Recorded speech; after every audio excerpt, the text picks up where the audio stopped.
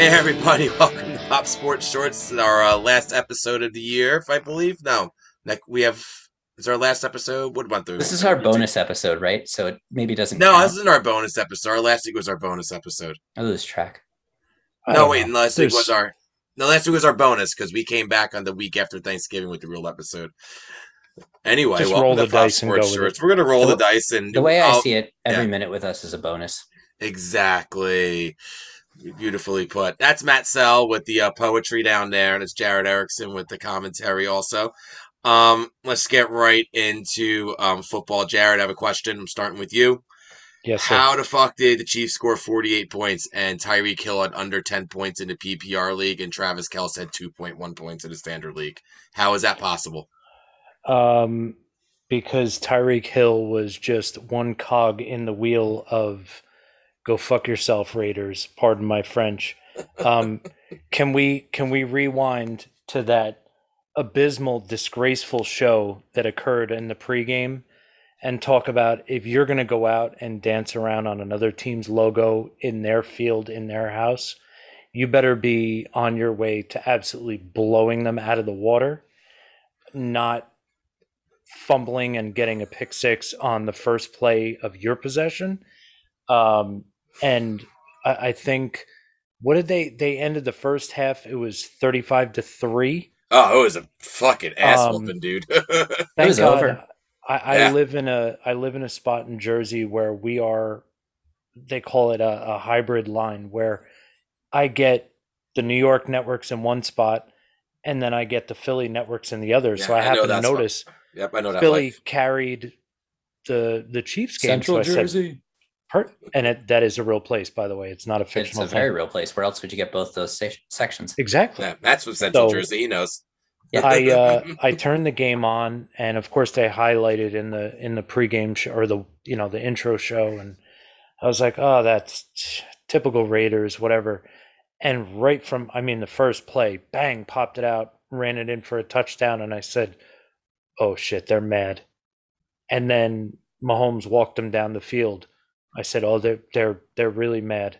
And then another fumble and another fumble, and yeah, Hill was just one piece of it. The 1-2 punch of the running game. Well, yesterday was 1-2-3 punch because Gore got in on the action, but the running game really stepped up huge. I believe it was 170 yards combined yesterday. Yeah. Um, the deep ball threat is now, it's not Chiefs of yesteryear where it's that constant deep ball threat, but now it's that, okay, fine, you want to take it away, we're going to pick you apart, and then when you're worn out and tired of us picking you apart for little pieces, that's when we're gonna hit you hard.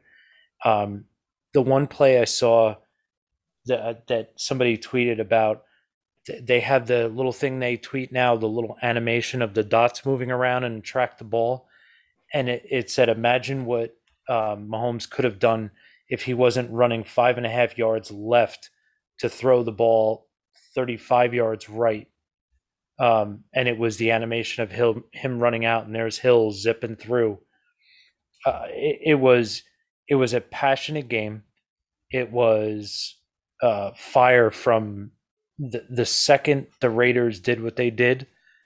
It was just lit a fire that just burned them alive. The Um, ballsy move. and I don't think they'll ever do that again because that And did on not age Arrowhead, I well. mean, just a ballsy move, and then to come out that flat after you do a ballsy move like that. And the Chiefs are doing something important, like you said, they put in 170 yards plus on the ground, I think, and if they're going to get their deep game back, they're going to have to establish some sort of threat with the running game. Like they're going to have to earn it now. It's not just going to Yes. be there for them because no one knows how to stop it. Now you can prepare for it, so you have to hit them with something else to open it back up again. It looks like that's what they're doing. Yeah, and you can tell that they got everybody involved because even Josh Gordon got a touchdown, and Josh Gordon hasn't done jack all year long. So yeah, they came out very passionate, and I love just the subtle fu on the way out. The from last year where the Raiders won in Arrowhead and they circled the stadium in their buses, And on the way out, as all the fans and the teams are leaving the field, the PA crew played "The Wheels on the Bus Go Round and Round." So Expert trolling there by the Chiefs. Well done. yeah. So congratulations to the Arrowhead staff on that one. But it was a win they needed. I was actually going to message you guys and say, hey, it's the Chiefs I actually remember as far as the offensive score. But, I mean, a lot of the offensive score was helped by just the absolute destruction the defense was causing. The arrival of the Chiefs defense is a real problem for the league. Sorry, Matt, go ahead. No, I was hit or miss. So I was wondering, I was like, okay, is Jared going to be happy this week or is he going to find like something wrong with the game? Like the defense? No, I mean, everybody loves a good divisional win. And to not only have a divisional win, but to have an absolute, I mean, to call it a blowout is just not even fair. Thrashing. Yeah, a thrashing. And what do they call it? Anyway, the final score of the game was just one of the many that keep popping up. The first time that score has ever played out in any NFL game in history. Really? So it's the fourth. Scorigami. Yeah. Thank you, Scorigami. Couldn't think of the word because I was like, what the hell's what did the final wind up being? It was 48-9. 48-9, right? That's never happened in the league before? Nope. Wow, that shit like that blows my mind, dude. After all the like over 100 years of NFL football, and 48-9 has never. They didn't happened. Start scoring 48 points till like the 80s. This is true too. That's a big part of why. Yeah, but no, I mean, I thought great performance from the Chiefs. It was one of those moments where you look down and you see it's 38-3 at halftime, and you have Tyreek Hill with like 2 points in your fantasy football game, and you're like, all right, yeah, I'm not getting too much more out of this one, am I? No.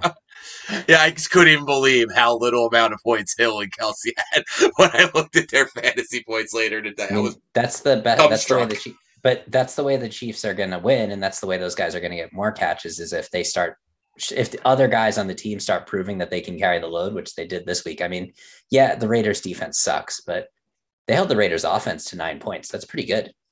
Yeah. And the Raiders have a good offense. You had the forced fumble right in the beginning. You had I hate that they count it as an interception because their one tight end, he definitely caught the ball, turned, made a couple steps, and the ball got punched out. That to me, that should be a catch with a fumble, but they count it the one play counted as an interception. I mean, I said the thing to you guys, I feel like receivers should have interception count against them as well. Like where they bat a ball up in the air and the other team intercepts it. That shouldn't count against a quarterback. Not have that like I'm a different stat. Oh, I do. Yeah. I mean, then, yeah. I mean, there's got to be an advanced metric that measures that. There is. I mean, there's tons of that stuff. But it's also a lot of times they can be deemed not catchable balls. I'm fine. I don't think interceptions are broken, so I'm going to respectfully disagree there. Put that in the category with ties. Yeah, I don't think that part of the part. There's a lot that's broken about football. It's not very often where like there's a season where a quarterback really, really gets like affected by drop balls. Like I remember there was like, and Eli Manning threw a fair amount of interceptions in his career, but there was one season, I'm gonna call it like 2015, 2016, somewhere around there, where like everybody was just dropping the football all the time. Of course, of course, it comes back to the Giants. There's never been a time where it's just impacted a player, except this one time with the Eli only time Manning. I saw Eli. But no, I've seen. I know it's like I've heard that analysis a few times, like at random points. It doesn't happen very often. That's just the only instance I can think about it. I can think about it happening.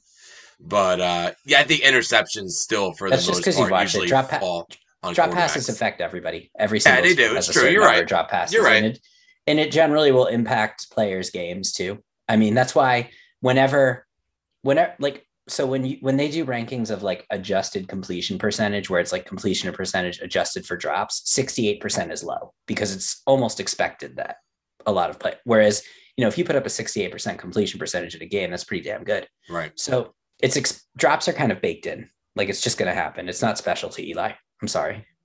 He just wasn't that good. There's 2 Super Bowls good. Late in his career. That's one more than the greatest quarterback on each of your guys' teams. Yeah, that's fine. My team sucks. My team historically sucks too. I don't know what else to say. Still sticking with them, but damn. I will 100% say that I have every expectation to see Mahomes in another Super Bowl coming out on the winning end. I expect a few more. Yeah, I have a feeling he'll win at least one more in his career too. I think this year. Yeah, I wouldn't be surprised if the Chiefs defense kind of keeps up this play. I just don't know who's going to stop them.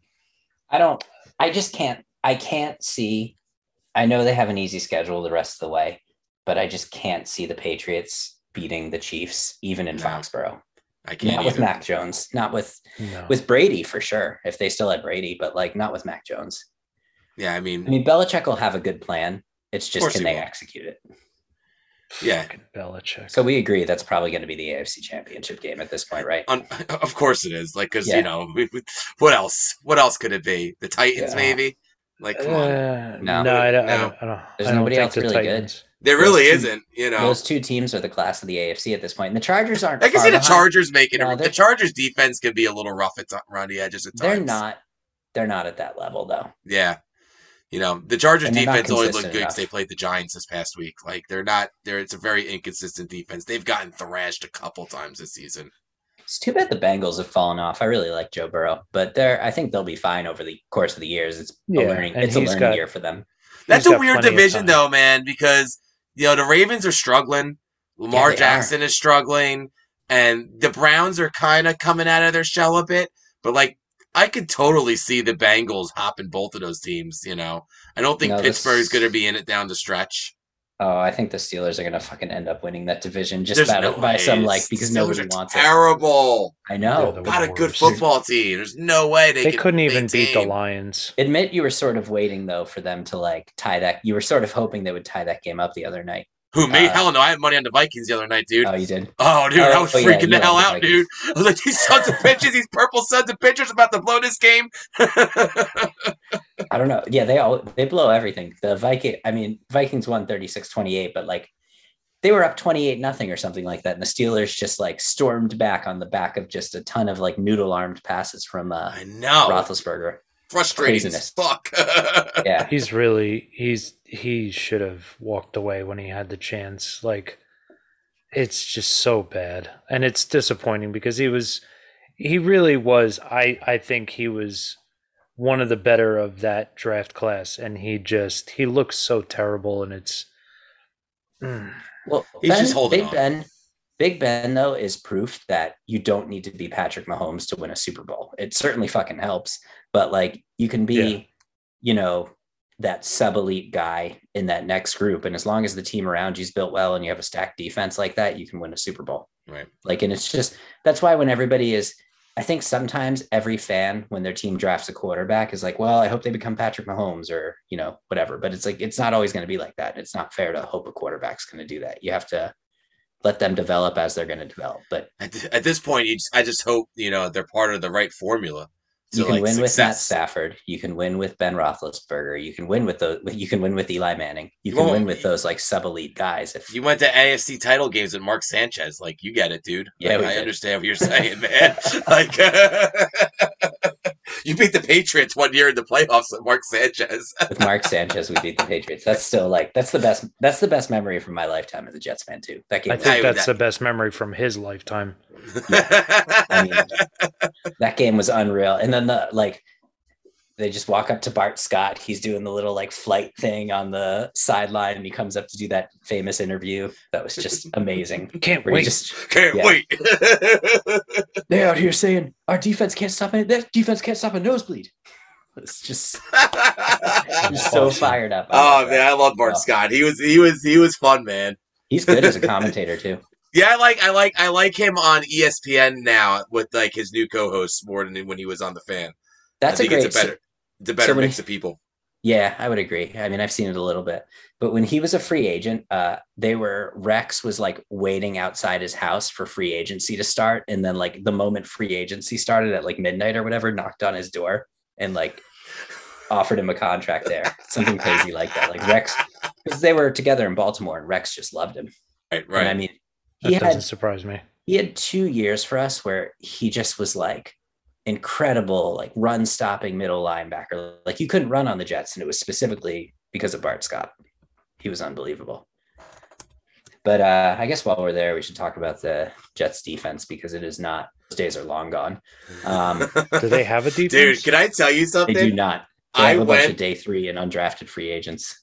I was on FanDuel earlier this week, and Alvin Kamara's rushing yardage, like over under, was 67.5. And I'm like, are you fucking kidding me? Oh, of course I did, dude. I was like, are you fucking kidding me right now? He's going to have that many yards in the first quarter, man. Yeah. Oh, dude. Because he was like, oh, he's coming off an injury. I'm like, dude, if Alvin Kamara's playing, he's playing. Like, he's the Saints' weapon. And the Jets couldn't stop it. I mean, there's nothing the Jets can do to stop the run right now. It's atrocious how bad their run defense is. And it's not even like anything creative has to be done. They just can run it up the gut. You can beat them on the edge. You can do everything. I knew this was a really bad matchup because Taysom Hill didn't need to throw, but they still let him sit back there and look like fucking Peyton Manning in the pocket at times. Like he just throwing darts down the field with only 2 fingers. The Jets defense is embarrassing. There's not really much good to take out of this game, so I'll be quick.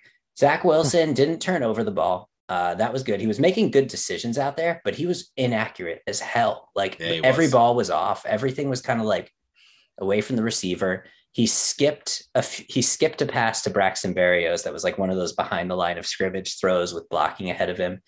I mean, it's the same problems. He can't make the short and intermediate passes right now, and he can throw when he throws it down the field. It's like a laser or a dart, or it's right in the receiver's hands, but anything short and intermediate, which should be the easy throws, he just can't do.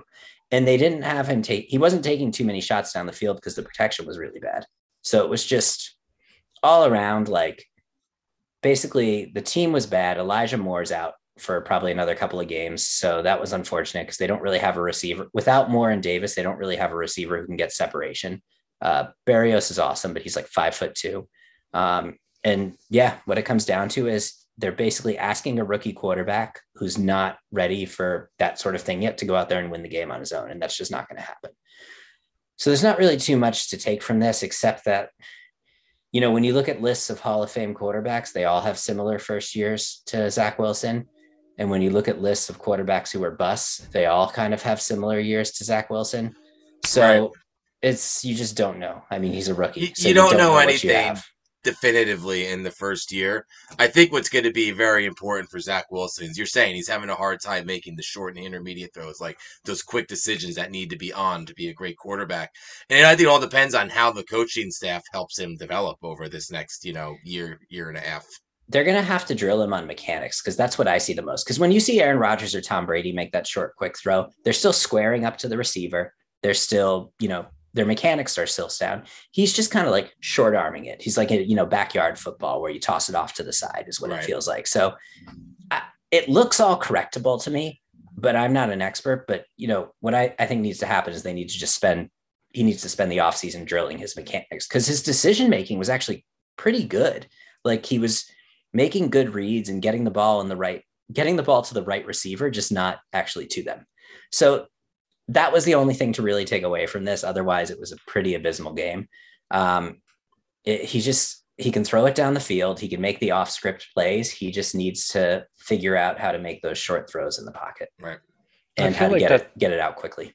I feel like that's a big thing with rookie quarterbacks or quarterbacks who get shoved out in the limelight due to injuries or whatever. They might have the reverse. They might have the mechanics, but their decision making, you spend the whole game going, why? I mean, if he's making the right decisions, mechanics are fixable to a degree. I mean, if they were able to work on Tim Tebow's mechanics, not a great example, but if they were able to, I don't think he quite has the natural talent of quarterbacking in Zach Wilson. But I know what you're saying. I get what you're saying. No, Josh Allen's the best example because Josh Allen, they went to school on his mechanics, and his mechanics, it's night and day. I mean, he's an incredible quarterback now because he fixed his mechanics. Yeah, I was impressed with Darnold, it became the mechanics and the decision making were really bad. So it was like both of those things. But with I don't know. He's a rookie because teams will adjust to him too if they get like an idea of what he likes to do. There's a few things he does really well. but we don't need to get into that because it's the Jets and they're like 3 and whatever. So who cares? Let's move on. Oh, Unfortunately, they are officially eliminated. Oh, so sad. You know what's bothering me too? One last thing. Jets fans that are like getting excited that Trevor Lawrence and Justin Fields are bad as anything other than just an example of Trevor Lawrence and Justin Fields being bad is simply just an example of it's hard to be a rookie quarterback in the NFL and it's hard to step right in. especially I don't on like three people. brutal teams. I don't like, well, yeah, and I don't like feeling like people are celebrating it. That bothers me. Like, root for all these guys. I like Trevor Lawrence. I like Justin Fields. I wanted the Jets to draft Justin Fields. Just cheer for all the guys, except that they're all on bad teams and it's a lot of work. And hopefully they can all figure it out. And this is a really strong quarterback class. I think the Bears are closest to like getting it like right, just because they have a good defense at least already, and they And got the some running good, games. they got a good running game. They got a couple good running backs over there. They got a couple like real like legit Pro Bowl caliber players on defense. So I know. I think Fields, you're gonna hopefully see him get out of it sooner than later. Jacksonville is just a goddamn dumpster fire. And Yeah. I wanna come back to that, but I wanted to touch on your Giant. That didn't sound right.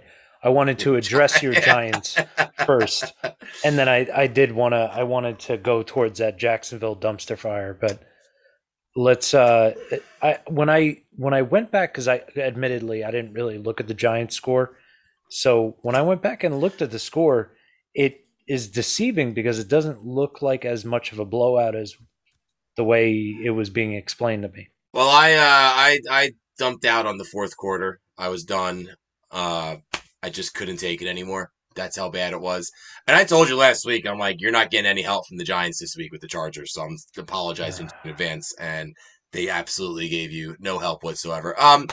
Justin Herbert, like he pretty much did whatever he wanted for most of the game. I think he ended up with 3 touchdown passes when it was all said and done. Only because I turned off at the end, so I'm not sure how like the end actually played out. Because like I said, couldn't take it anymore. The Giants just showed absolutely nothing everywhere. This and which bothered me more about this than anything else is the losses keep getting worse, the performances keep getting worse, the effort keeps getting worse. Yet we hear reports today out of New York City that John Mara still thinks Joe Judge is his guy, and he has his Bill Belichick or Bill Parcells. That's what John Mara thinks of Joe Judge. And I'm just like, has this fucking son of a bitch watched any football this year? Like, Clearly not. I don't even know where you could possibly come to the conclusion. Like, he has had the quarterback has regressed under him. The offense, they keep putting all these pieces into place that are supposed to put the Giants in this offense in position to be really good, and none of these signings are working out. You've fucked up every first round draft pick you've made as the GM. It is an absolute disaster. And we know the GM's gone. Like, I think it's a pretty much foregone conclusion Gettleman's gone.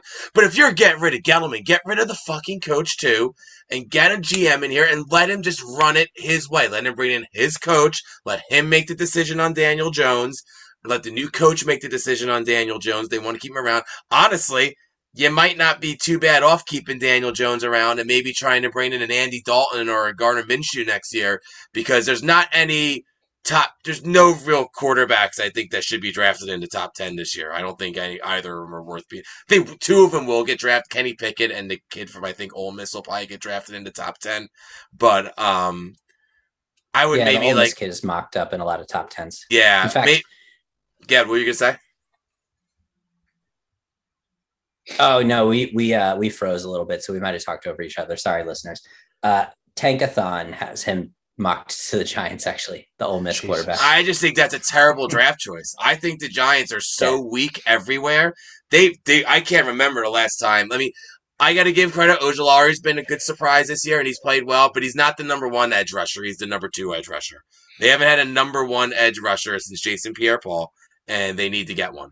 And the draft has that opportunity for them. They have an opportunity to improve on the O-line with another top 10 pick in the O-line that hopefully will pan out correctly this time. And then you know what? I think this is the draft if maybe you try to take a flyer on the quarterback in the second or third round if someone you like is there, and then try to quarterback again next year. Get more of the team established. Because I think if you just bring in a young quarterback now, you're going to run into the same situation that Zach Wilson's running into, that Justin Fields is running into, that Trevor Lawrence is running into, because his team sucks so much that there's no chance this quarterback's going to develop in his rookie year. So don't draft the quarterback this year. It's not like any quarterback prospect's really blowing people away. Even like Kenny Pickett's not blowing me away. Like, I'm sorry. The Ole Miss kid, I can't even think of his name. That's how much he's not blowing me away. Okay, like this is the draft where you take care of your line. That's what this draft is. Yep. Okay, this is the defensive line, offensive line draft coming up here, and the Giants need to draft that way this year. And as I said, if that means bringing in Andy Dalton to quarterback the team, if Daniel Jones isn't the guy, whatever. That means bringing in Minshew. I think Minshew's only on a 1-year deal with the Eagles. He might be on a 2. I'm not sure. Bring him in, because these are just guys can at least run a professional offense effectively. They're not going to take us to the Super Bowl. I understand that. But, they're also going to get us a chance to pick, we'll probably still be picking in the upper half of the draft next year, even with those guys quarterbacking in 2023 to 2023 draft. You know that I think you should always take the quarterback if you need one and you have a pick that high. I just don't think these quarterbacks, I think we're seeing it with kind of like Zach Wilson and Justin Fields and Trevor, and maybe not so much Trevor Lawrence. They're rookies. Just a few minutes ago, okay, let me phrase that. Let me take that back. I look at something like Trey Lance, okay? A guy who hasn't played a snap yet this year. I don't think you can draft a top guy in the top 5. He's not going to play a snap in his first year. I think that's reaching. And because you've already lost a year of his career now.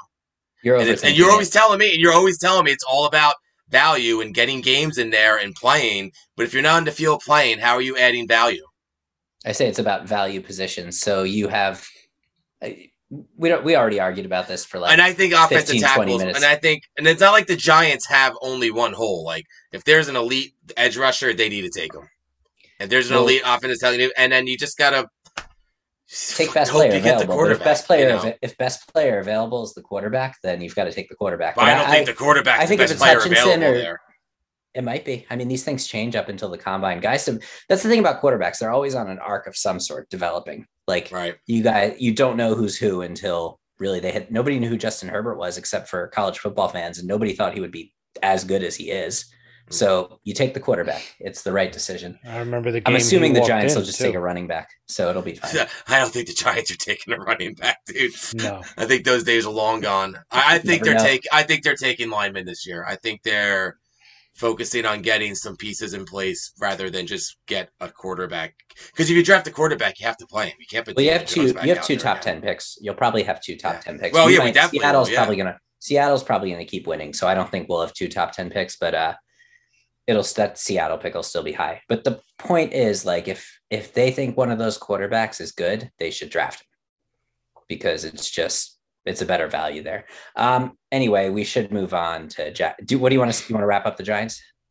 No, I've you got to fire Joe Judge. If John Mara is on crack, if he doesn't sound like they're going to do that though. I hate it so much. I feel like if they don't, the fans are really going to revolt. I don't know one Giants fan who. I haven't met the Giants fan who likes Joe Judge right now and thinks he should be the coach of his team next year. It's because there isn't one. Only other game I want to touch on real quick before we jump into Jacksonville is Buccaneers Bills. Holy shit, Josh Allen! What a fourth quarter! I mean, just brought that team back on his own. And it was hitting a point in the middle of that game where you were seeing commentary online like maybe the Bills just aren't that good. Maybe Josh Allen's not a franchise quarterback, and then he's exposed. Yeah, he does that and. Tampa Bay pretty much. I think they should have gone. Bills should have gone for it in overtime, but basically, Tampa Bay gets the win. But anybody could have won that game at that point. And right. What a game! It's a good game for the Bills because the Bills can still hang with the best. So all they got to do is get into the party. Exactly. They needed that win, and as AFC East fans, we all were wanting them to beat the Patriots. It sucks. The Patriots are probably going to get the bye week at this point because their schedule is easy enough. I don't see them losing, but Jared's nodding no because, but we all, trust me, we all want it to be Kansas City, but it's probably No. We're not no. Yeah. Yeah. No. Yeah, Yeah. It's disappointment that I'm just so tired of the Patriots. I don't care that we Tom all Brady's are. not there anymore. We're all Especially tired with that. At least when Tom Brady Mac was Jones. there, Tom Brady was there. Not Mac Jones. Not I don't even want to talk about no it Mac anymore. Jones rants tonight. We know where we all stand no there. Mac Jones rants today. We've done that. We're good. I've done a lot of those. You know how I feel. On to Jacksonville. So Urban Meyer right now, they're dealing with the dumpster fire gets dumpsterier or more fierier. There were random anonymous quotes from an assistant coach just about that him and the players have been arguing. He called his assistant coaches losers and questioned their resumes during a staff meeting.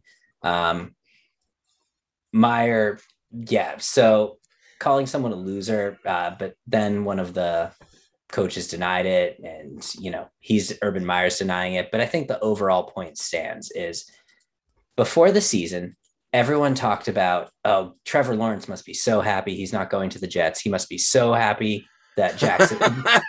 Why were I just don't understand why that I'll tell you why it existed, because there's a little army of Jets fans that'll click on your article if you troll us and get you ad revenue. But It was just such an irritating take, because even when you just compare the teams over the last decade, they're equal parts dumpster fire, and at least the Jets had hired a competent GM and had a very specific and solid plan in place that they're executing on right now. Is it going great? No, but it could. They got some franchise players in this last draft, but anyway, we're talking about Jacksonville. Totally, just Trevor Lawrence is out there right now. He's just making bad reads, making bad throws, throwing off his back foot, all the kind of scary stuff you see when a really good quarterback goes to a bad team and is just in a tough situation where they're just not. He doesn't seem like he's developing. He's actually gotten worse over the last couple of games. So basically, the point is, fuck everyone who wrote that take, because Jacksonville is probably the worst place for a young quarterback to have gone, and they didn't address their offensive line at all. Receivers aren't getting separation. The run game's not there. He's being thrown out to the wolves and asked to do it himself, and that's just not right. Yeah. On top of that, the coaching staff is a dumpster fire. They're not well coached. No. Yeah, that's the big thing. They're just not.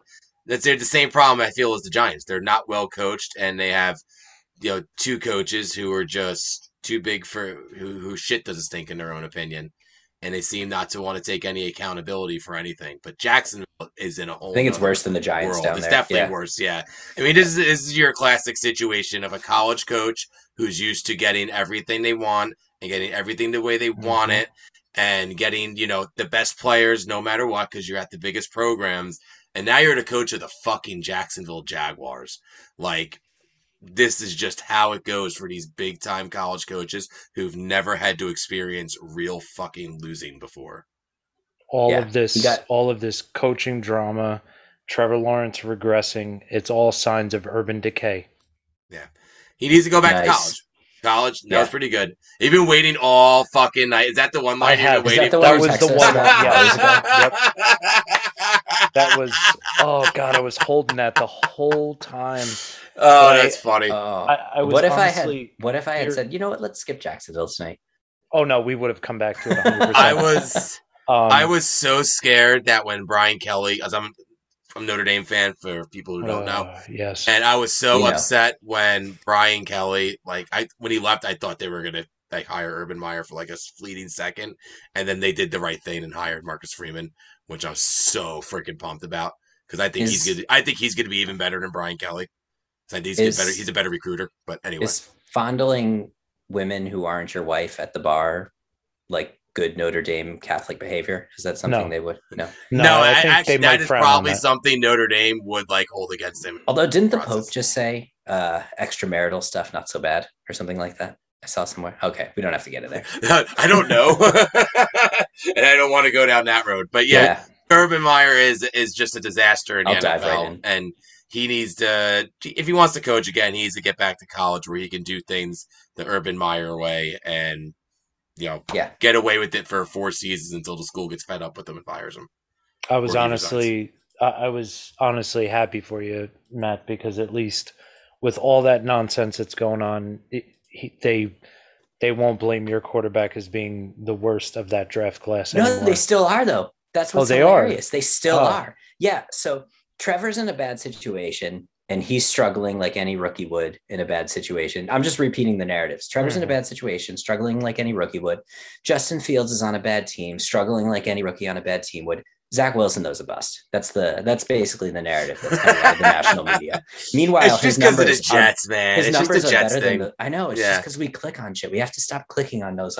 Jets fans, we have to stop clicking on those articles that troll stop us. taking the bait. They'll stop writing them if we stop clicking on them.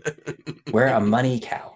Yeah, it's just frustrating because Zach Wilson has actually been really good his last 4 games. The other day aside, the 4 games preceding it, it was something like he was, 4 touchdowns, 2 interceptions, and over 60% completion with like pretty good average depth of target. Like before yesterday, before Sunday, he had been pretty good the last few games. So, but you don't get credit for that as a Jets quarterback. That's the problem. Not at all. You only get credit posthumously, like after they were already moving on from Sam Darnold. Everyone started talking about how great Sam Darnold was and how, he just was in a bad situation. He just needs to get a change of, and it's just like, no, the Jets aren't doing anything special except not drafting good quarterbacks. That's the special thing. Maybe they're ruining them a little bit or they're not helping them. But I don't know. It's all stupid. Yeah, I don't think it's I honestly think it's the coaching staff like hurting Zach Wilson though, like it was with Darnold. I think it's more like there's just nothing for him to. There's no line. There's no targets. Receivers. There's no targets. Not like Elijah Moore is legit. He's good, but he's a rookie. I think he's a legit. Maybe I'm getting excited here, but he looks like a number 1 receiver right now. And he did in college too. He did in college too. But I think it's just he's a rookie and he's been hurt this year too. So that's not helping Zach. That's not helping Zach Wilson. Got to use that other 1st round pick and pair him with Jameson Williams from Alabama. Elijah Moore and Jameson Williams. Now you guys can do that because you've invested something into your offensive line the past few drafts.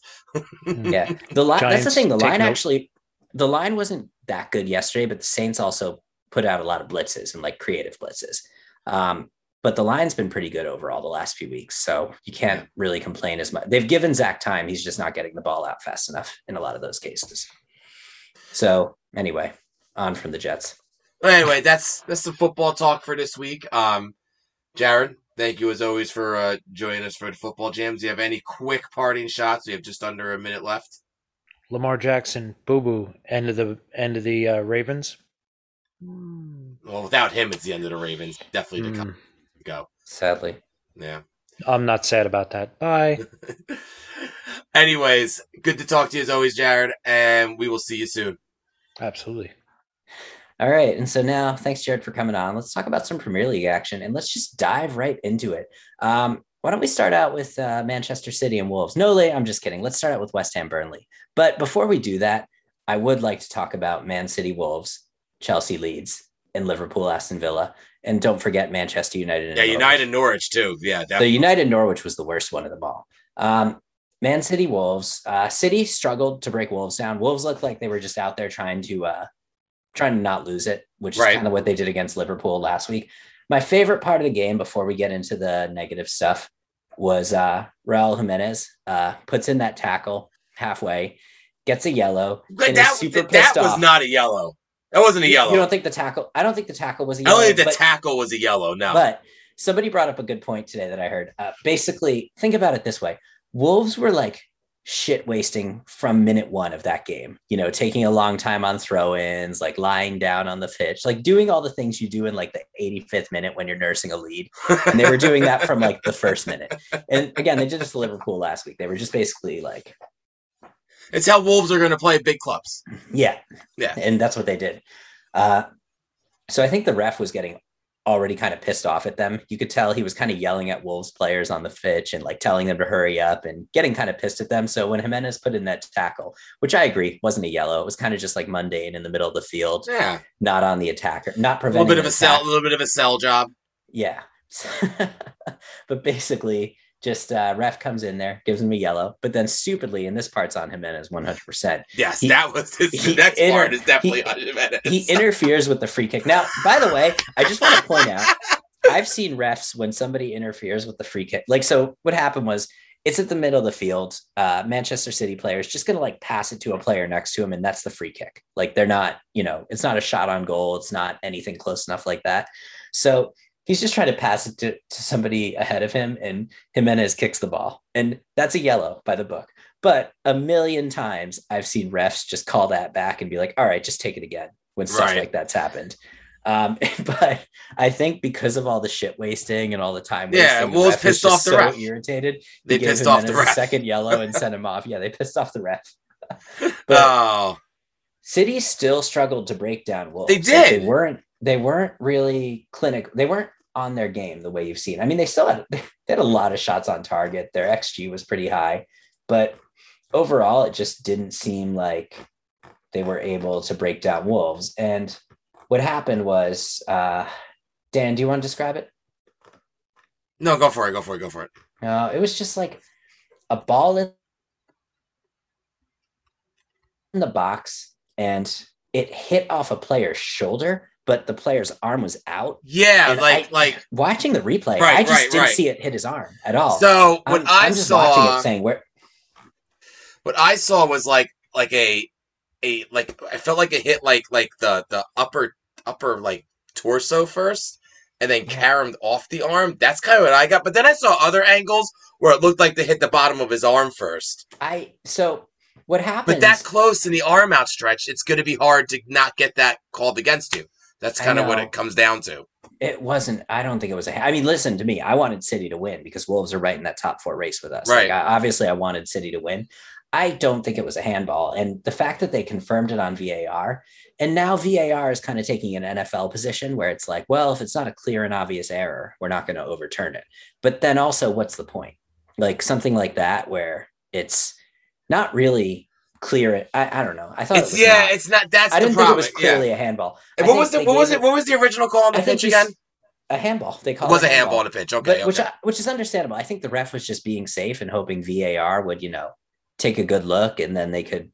But yeah, in the end, I don't think it should have been a penalty, but it tends to happen when Big Six clubs play teams lower down the field. It's hard to not call it with the arm up in the unnatural position, I think. But if it doesn't hit his arm, it doesn't matter. It definitely hit his arm at some point, though. I don't think if it hit off here, it ricocheted back up to his arm. I don't think it did hit his arm. I've watched it so many times. Like I saw one of the. I wish people could see me. I look ridiculous. They can't see you, so you have to describe it. You have to paint. I saw like off the upper torso into the tricep and off. I didn't see that. I saw it kind of like go off his torso shoulder area. But anyway, regardless, they gave it a penalty, and Raheem Sterling sent it home. It was his 100th goal in the Premier League, by the way. So good for him. City end up winning 1-0. All right, so now moving on. This is sort of ending up being like a recap. It's all going to tie together. It's all going to tie together. We do have a theme. This was the worst one for me. Leeds United, Aston Villa, Liverpool 1, Aston Villa nothing. This one was Liverpool was the worst. You think the Salah penalty was the worst one? Are you kidding? That was such a dive. I mean, I thought the Chelsea ones were the worst ones. So Mings brought down Salah, and it was a little bit of a clumsy challenge, but Salah did his. Salah is like an expert flopper. Love the guy, all-time great player, expert flopper. And he makes it look so. He like flaps his arms when he goes down, like they're wings. And this is what This is what world-class players know how to do. They know when like there's enough contact. That's like, okay, this guy, like Salah knew that, I don't know I forget who the defender was, it was Mings. It was Mings. Okay. So you knew Mings had like the contact on the back of his left leg. And I think as soon as he felt that, he's like, well, if I go down, I'm going to get the call on VAR because there's contact. So sure. And that's going to all tie in when we talk about the West Ham challenge because there was real fucking contact there. Yeah, and hang on, we're going to tie. We'll get there. Yeah, we'll cover this one. So I thought this was an absolute dive from Salah. It was clear at the moment it was an absolute dive. He's somebody who's known for diving, and they're supposed to be penalizing diving. That's the other thing. They're supposed to be giving yellow cards for diving. But I think there's too much contact. Timeout. There wasn't really any contact, though, when you watch the replay in slow motion. So, again, it felt like another one where the ref gave it, hoping they could take a good look at VAR. And then VAR was just like, nope, not a clear and obvious error. And so Liverpool win 1-0. Moving on, because this one, so I'll let you talk about the Chelsea one because I kind of vaguely watched that game, but I just saw the highlights. Both of them were Rudiger. Both challenges were Rudiger. Let's do United though, because it's another quick 1-0 game. Yes. So the absolute, while we're talking about artists who are great at getting penalties, I thought Norwich were the better team. Dude, this was Norwich's best performance of the season. In the second half, undoubtedly the best performance of the season. They were 3 or 4 David De Gea, just like world-class saves away from probably stealing points in this one. Pukki put himself in a lot of dangerous positions throughout the match too. Like he did exactly what he needed to do. My favorite part, I don't know if I texted you. I texted a bunch of people because it killed me. Pukki had an opportunity to play Josh Sargent, a noted American flop, into the on goalie 1-on-1 with De Gea, and chose to take make a world-class attempt on goal instead. Like he just looked at the options ahead of him. He looked at Josh Sargent and then took a shot on goal from outside the box. But like, so funny to me. And I feel bad because Josh Sargent seems like a hard worker, but he's just, not cutting it there. Not really cutting it for the U.S. men's national team either. But anyway, Pukki had a chance to play him in 1-on-1 with De Gea and instead took a shot and forced a really great, it was a world-class shot, forced a great De Gea save. What was it? 75th minute. Ronaldo, I almost called him Pinaldo because I've been reading too much online commentary. Ronaldo cuts into the box and like the delivery on the ball was so high. The ball was out of bounds. It was unheadable. But then the player was just, when they teach you defending in soccer, they teach you to have your arms on the opposing player's back and let them know you're there because you're trying to, speed up their internal clock, take away time and space, that kind of thing. So they teach you, and it's okay to put your hands on someone's back like that. He had his hands on his back and Ronaldo just did this like, whoa thing that he loves to do and flopped down to the ground and the ref gave a freaking penalty. And then I thought for sure. He also had an arm kind of wrapped around his upper shoulder too. Come on, Dan. Now, if that is a penalty, but here's that happens 600 times a game. No, you got to let me finish. If that one's a penalty, that happens 600 times a game. But if you're going to do that to Ronaldo on a serve, but if you're a defender, listen to me. But if you're a defender, that's going to. It doesn't matter. But if you're a defender, it's going into the box and defending against Ronaldo. If you put your arm anywhere near like around him and he feels it, and especially if he has no chance of getting the ball, like you said, that's the bigger crime. And I agree with you there. He had no chance to make the play. But if you give him the opportunity to go to ground, he's going to go to ground. Because if there's contact, they're going to call it. It is up to the referee to make that judgment. That it's a dive. They're supposed to be giving out yellow cards for diving. The only one I've seen. Hang on. You keep interrupting me mid-sentence. You got to stop doing that. The only yellow card I've seen them give out was for Antonio when he was clearly taken out at the feet. Like they're clearly trying to give them out, but they're just giving them out to the other 14 clubs. They're not giving them out to the top 6 clubs because the league's full of shit. So corrupt. Next up, and yeah, I'm angry. I'm dropping the corrupt word. So next up, Chelsea. Recap us Chelsea. Okay, so for Chelsea, the 2 challenges were both Rudiger, and I feel so. The first one was, and I'm drawing blank on who committed the first challenge of Rudiger. Came in, caught the ball, also kind of caught Rudiger's right foot, but like you could tell Rudiger definitely took a jump in a dive also, and I thought that was kind of a nonsense penalty. And then the second one was kind of the same. It was one he's out just outside the box, end of the match.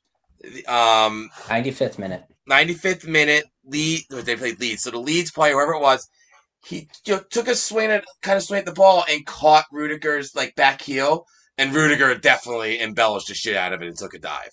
So like it's one of these things where the contact's there and you're embellishing the contact. But what's the rule of the book say? Do you call the contact or do you call the embellishment? You're supposed to call the embellishment now. But what's the contact then? Is the contact just nothing?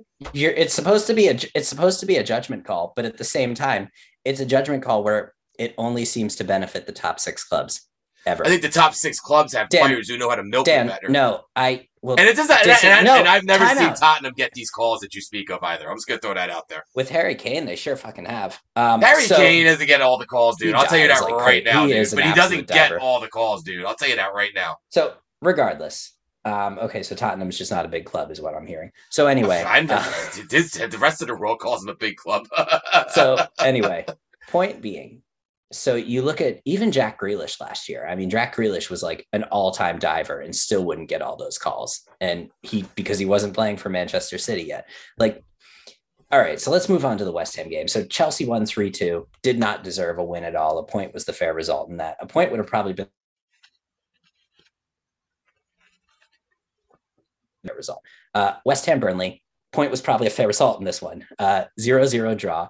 Somewhere, I forget exactly when, but Craig Dawson was going after a loose ball in the box, had position on the defender, and the defender just dove into his legs, like all out on the ground, slid into Craig Dawson's legs and took him out.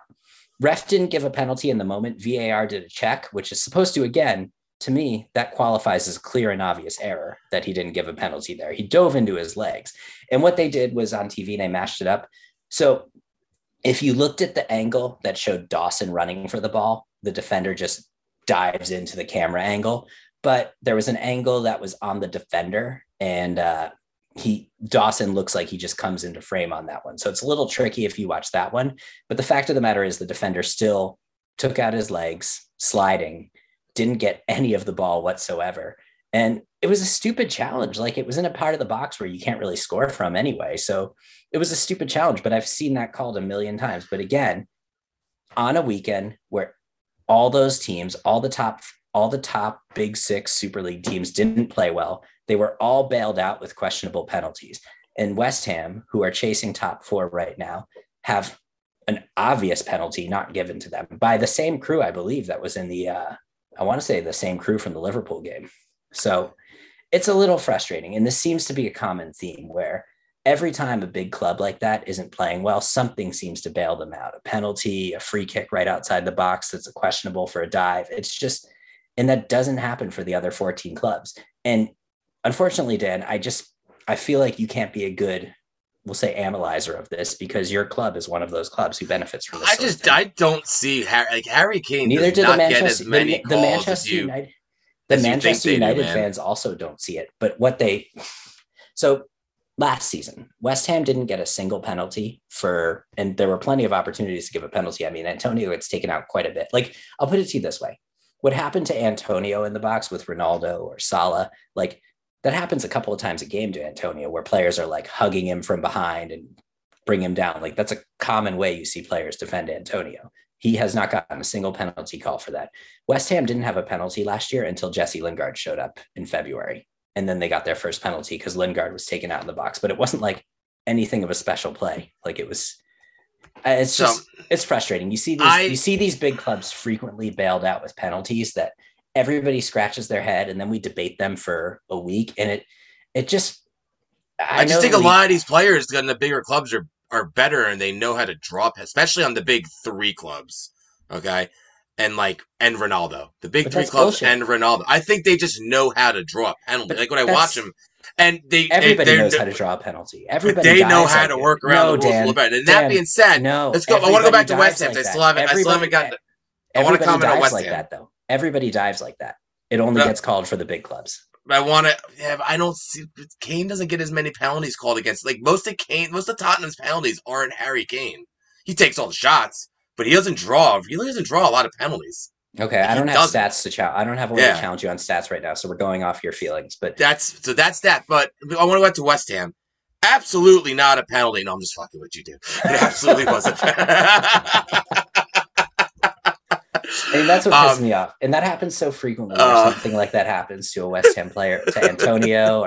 It's funny because I guess it's Craig Dawson. So you're like, Craig Dawson's not earning a penalty, but he absolutely did. I watched this one a lot. And the reason I watched it a lot is because I was trying to decipher whether both players had a legitimate shot at getting the ball. It's the touchline camera angle, right? That touchline camera angle throws you off because it looks like Dawson just runs into frame. And that's the one I had to look at the end, and the very end I realized, okay, but when I really slowed it down, and I legit went like pause, play. So I wanted to see it play out slow. The Burnley defender never had a chance for that ball. A completely reckless challenge. Yeah, and he should completely reckless challenge. And even he, after the play, he put his head in his hands because he knew he fucked up. And then you can. There's a small argument to say Dawson might have played into him a little bit, but now that's a problem. You just said no. I'm just saying that's if you're gonna make a defense for no penalty, that's what it is. But it's not. It wasn't a very good one. Like, it's not a good one at all. It absolutely should have been a penalty. You're 100% right. I think the Ronaldo call was questionable, especially because the ball was completely out of play. I had no problem with the Salah. I did. He dove, but he's good. I hate it, and maybe it was just a good dive, and maybe in my eyes I'm being befuddled, but I thought there was enough contact to give that one away. So think about it this way. Think about all the contact these guys absorb when they're carrying the ball outside the box or through the midfield. Think about all the contact some of these great players absorb in those situations. And then you're telling me that it takes that little to bring him down? No, I completely understand that there's flopping and there's dive, like, one little touch of contact and some of these guys go right down. I mean, even earlier in that game, Raheem Sterling had a dive that they didn't call a penalty against it, but it should have been a dive on him. Well, and that's the problem. They're supposed to be giving out yellows for obvious dives, and all I've seen is players on the other 14 teams get. I'm not even sure if I've ever seen a dive given. I know Kane got called for one like maybe 4 or 5 years ago in the Villa game. Antonio was making a run in the box, and the Villa player like took him down, but it wasn't like he just tackled him, didn't get any of the ball, and Antonio went down, and the ref gave Antonio a yellow for diving. And it's still like Antonio was like, what the fuck? Like, that was a bad that was a bad challenge. Right. He didn't get any of the ball. It's still I just looked at Eve with all the calls out, like the Chelsea ones. Some of the Chelsea ones bothered me a little bit because I thought they were petty. I guess I think the Chelsea calls of all of them were the ones that were the most, I think, big six, as you call them, friendly calls, where like there wasn't a lot of contact and they got the benefit of the doubt because Rudiger knows how to play a dive well. It was him both times, I'm sick of it. I thought the most egregious plays of the whole might have been him and his yellow. Like, that was an awful yellow. That was a soft yellow. And then, but he said the ref was kind of pissed at Wolves. They didn't like the way they were playing. I don't know if refs should be calling matches like that. I mean, I think that's as long as you're playing within the rules, I don't really care how long it takes you to throw in, just play within the rules. That's how you stop an explosive team when you're Wolves. That's how you stop City. So, not much else though. I mean, if I'm gonna wrap up the Burnley West Ham game, I think a point was the correct result. I don't think West Ham played particularly well. I wasn't very happy with the performance, to be honest with you. From the extended, it seemed like they had a lot of chances on goal. They did. Pope had the header. They had that header off the set piece that was dangerously close going in. I thought they were victim of some good goalkeeping multiple times. Pope's good. Pope's a really underrated goalie. Yeah, man, he played a really good game.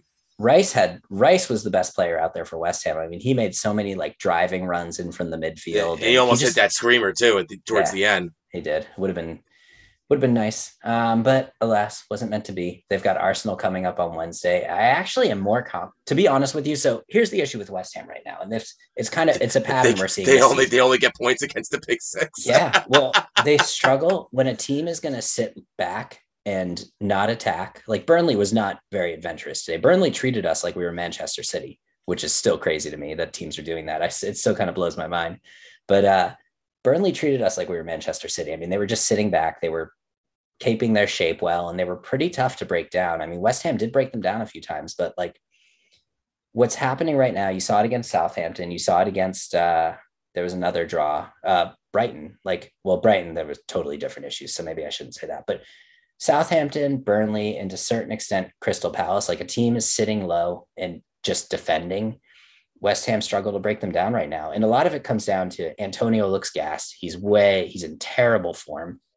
There were a couple of moments where, you look at Antonio, there's space in the box that he should be running into. Somebody has the ball outside the box. And instead he's just kind of like hanging around by the defenders. Like, there's just little things you would see Antonio doing in the past that he's not doing now. And I don't know what the deal is, but at this point, my solution is a little controversial. I want to move Jared Bowen up to striker because Bowen's been unbelievable. Moyes played him at striker when Antonio was injured last year. In good form.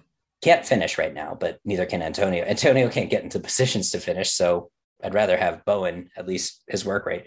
Move Bowen to striker and just give Antonio a break. He needs it. He needs to take a few. He's always the thing I was thinking about today, he's always had a big injury around this time, which has given him time off, and then he comes back strong. And it's almost like he's always had that injury to give him a mental break, and now he doesn't have that. He's been, knock on wood, somewhat injury free, and it's like maybe he just needs that mental break. So I don't know. Put Bowen in at striker. Healthy and it's fucking his game all up.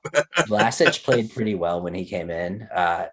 Put Antonio on the bench, and if you're chasing the game in the last 10 minutes against Arsenal, bring him on to try to create some chances. But like, he just seems like he's gassed and kind of out of ideas mentally. So he's in a tough rut right now, and I think he'll work his way out of it. But I think, yeah, it's tough to watch right now because ever since the Liverpool game, they've really struggled to create. And Chelsea, against a team like Chelsea, who came out guns blazing, attacking, and they could, counter on and find some space, they played well. But against these other clubs like Wolves, sat back, sat deep, Burnley sat deep, Southampton sat deep. Like, they really have struggled to create anything against those teams. How much would you have bounced off the wall if Masuaku actually put that ball in early in the match? The 1-8 off the outside of his foot. And almost put another one. I was like, just kind of accidental goals into the upper left corner again. I know. I'm looking back at the game, and there were a few of those. And it almost, one of the West Ham podcasts I listened to almost actually compared it a little bit to the Spurs game, where West Ham had a lot of chances, but they kind of couldn't finish. And then that's what it was. I felt like they had a lot of quality chances. In the Spurs game, they just sort of nicked one on a corner, and that was good enough. And, defended well to keep Spurs from having anything dangerous. And that's kind of what they did. Burnley didn't really have any dangerous chances. No, not at all. But yeah, unfortunate, but it is what it is. We go again I'd almost rather play Arsenal at this point, the way things are going, than play Burnley, which is crazy to say. It's Arsenal. You guys, like you said, you're getting your points from the top clubs, and teams that are willing to attack. We're dropping points, right, and you're dropping points to teams who are sitting back. Yeah. And I remember, and I feel like a lot of clubs who are like kind of in the transition clubs have this problem. Because we always talk about this with De Bruyne too, how De Bruyne is one of those magicians who can, when a team is sitting back, and that's why Manchester City can always count on picking up those points or getting a penalty. But when a team's sitting back, De Bruyne can make that pass that unlocks a team that's sitting low like that. Yeah, and then because you're not quite good enough to hang with like the big three and like play like man for man with them. But like now the lower clubs are going to play you like you are the big three because you are significantly better than they are. It's a weird place. It is a weird place. Weird place. Tottenham's lived there during the Pochettino years. Like, we need Lingard in January is what we need. Is that going to happen? I keep hearing it's going to happen. There's all these rumors out there and it's like any transfer season is the worst. And because at least in like American sports, it's with transfers, it's like the fucking Wild West. Like, somebody just wakes up on a Wednesday, decides to tweet something, and then major media outlets pick it up and start running with it. And so there's stuff out there that, Lingard definitely wants to come back to West Ham. I think he does because he's been commenting on social media over West Ham. He's been, his brother has been commenting on West Ham fan posts that say like Jesse soon. So I think vaguely showing interest. I think one of the West Ham beat reporters for The Athletic, Roshane, he said he would be shocked if Lingard's not back in January. So we'll see. But apparently Newcastle's going to like offer twice the wages and, big transfer fee. So we'll see what happens. Well, hopefully you guys' new money will be ready to go also. You can I don't think Lingard's going to want to go to Newcastle because you think about it too. If you're one of those types of players that's in that upper tier and you get relegated, you're on a team that gets relegated, that's going to really hurt your ability to make money down the line. That's true. You're right. It's going to hurt your image. So, yeah. All right. Now, before we wrap up soccer, I know you have a special subject you want to touch on with you and your fellow West Ham supporters.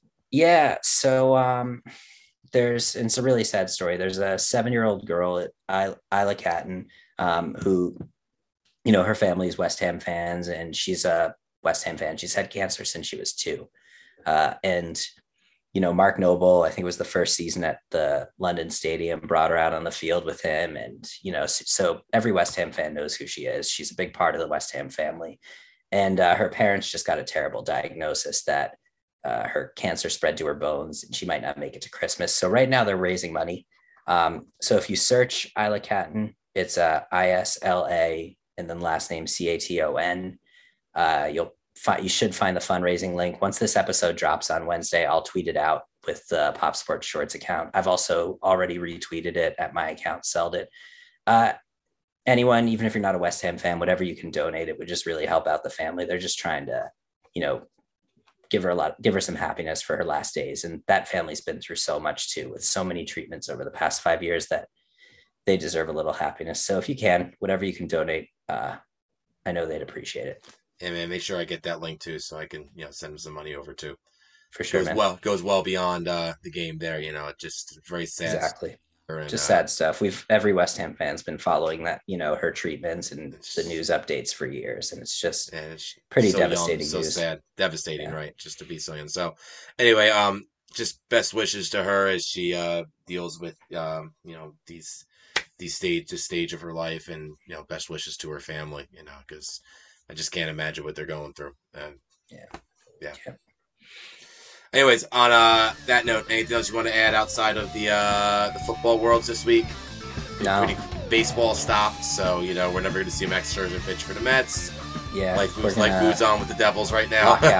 lockout for his contract length, and Devils have been losing a lot, but just the signs are there. Hughes is just dancing all over the ice, creating chances for himself, creating chances for other people. Like the goals, the assists are going to start coming, but it's, they're still learning how to play. Absolutely.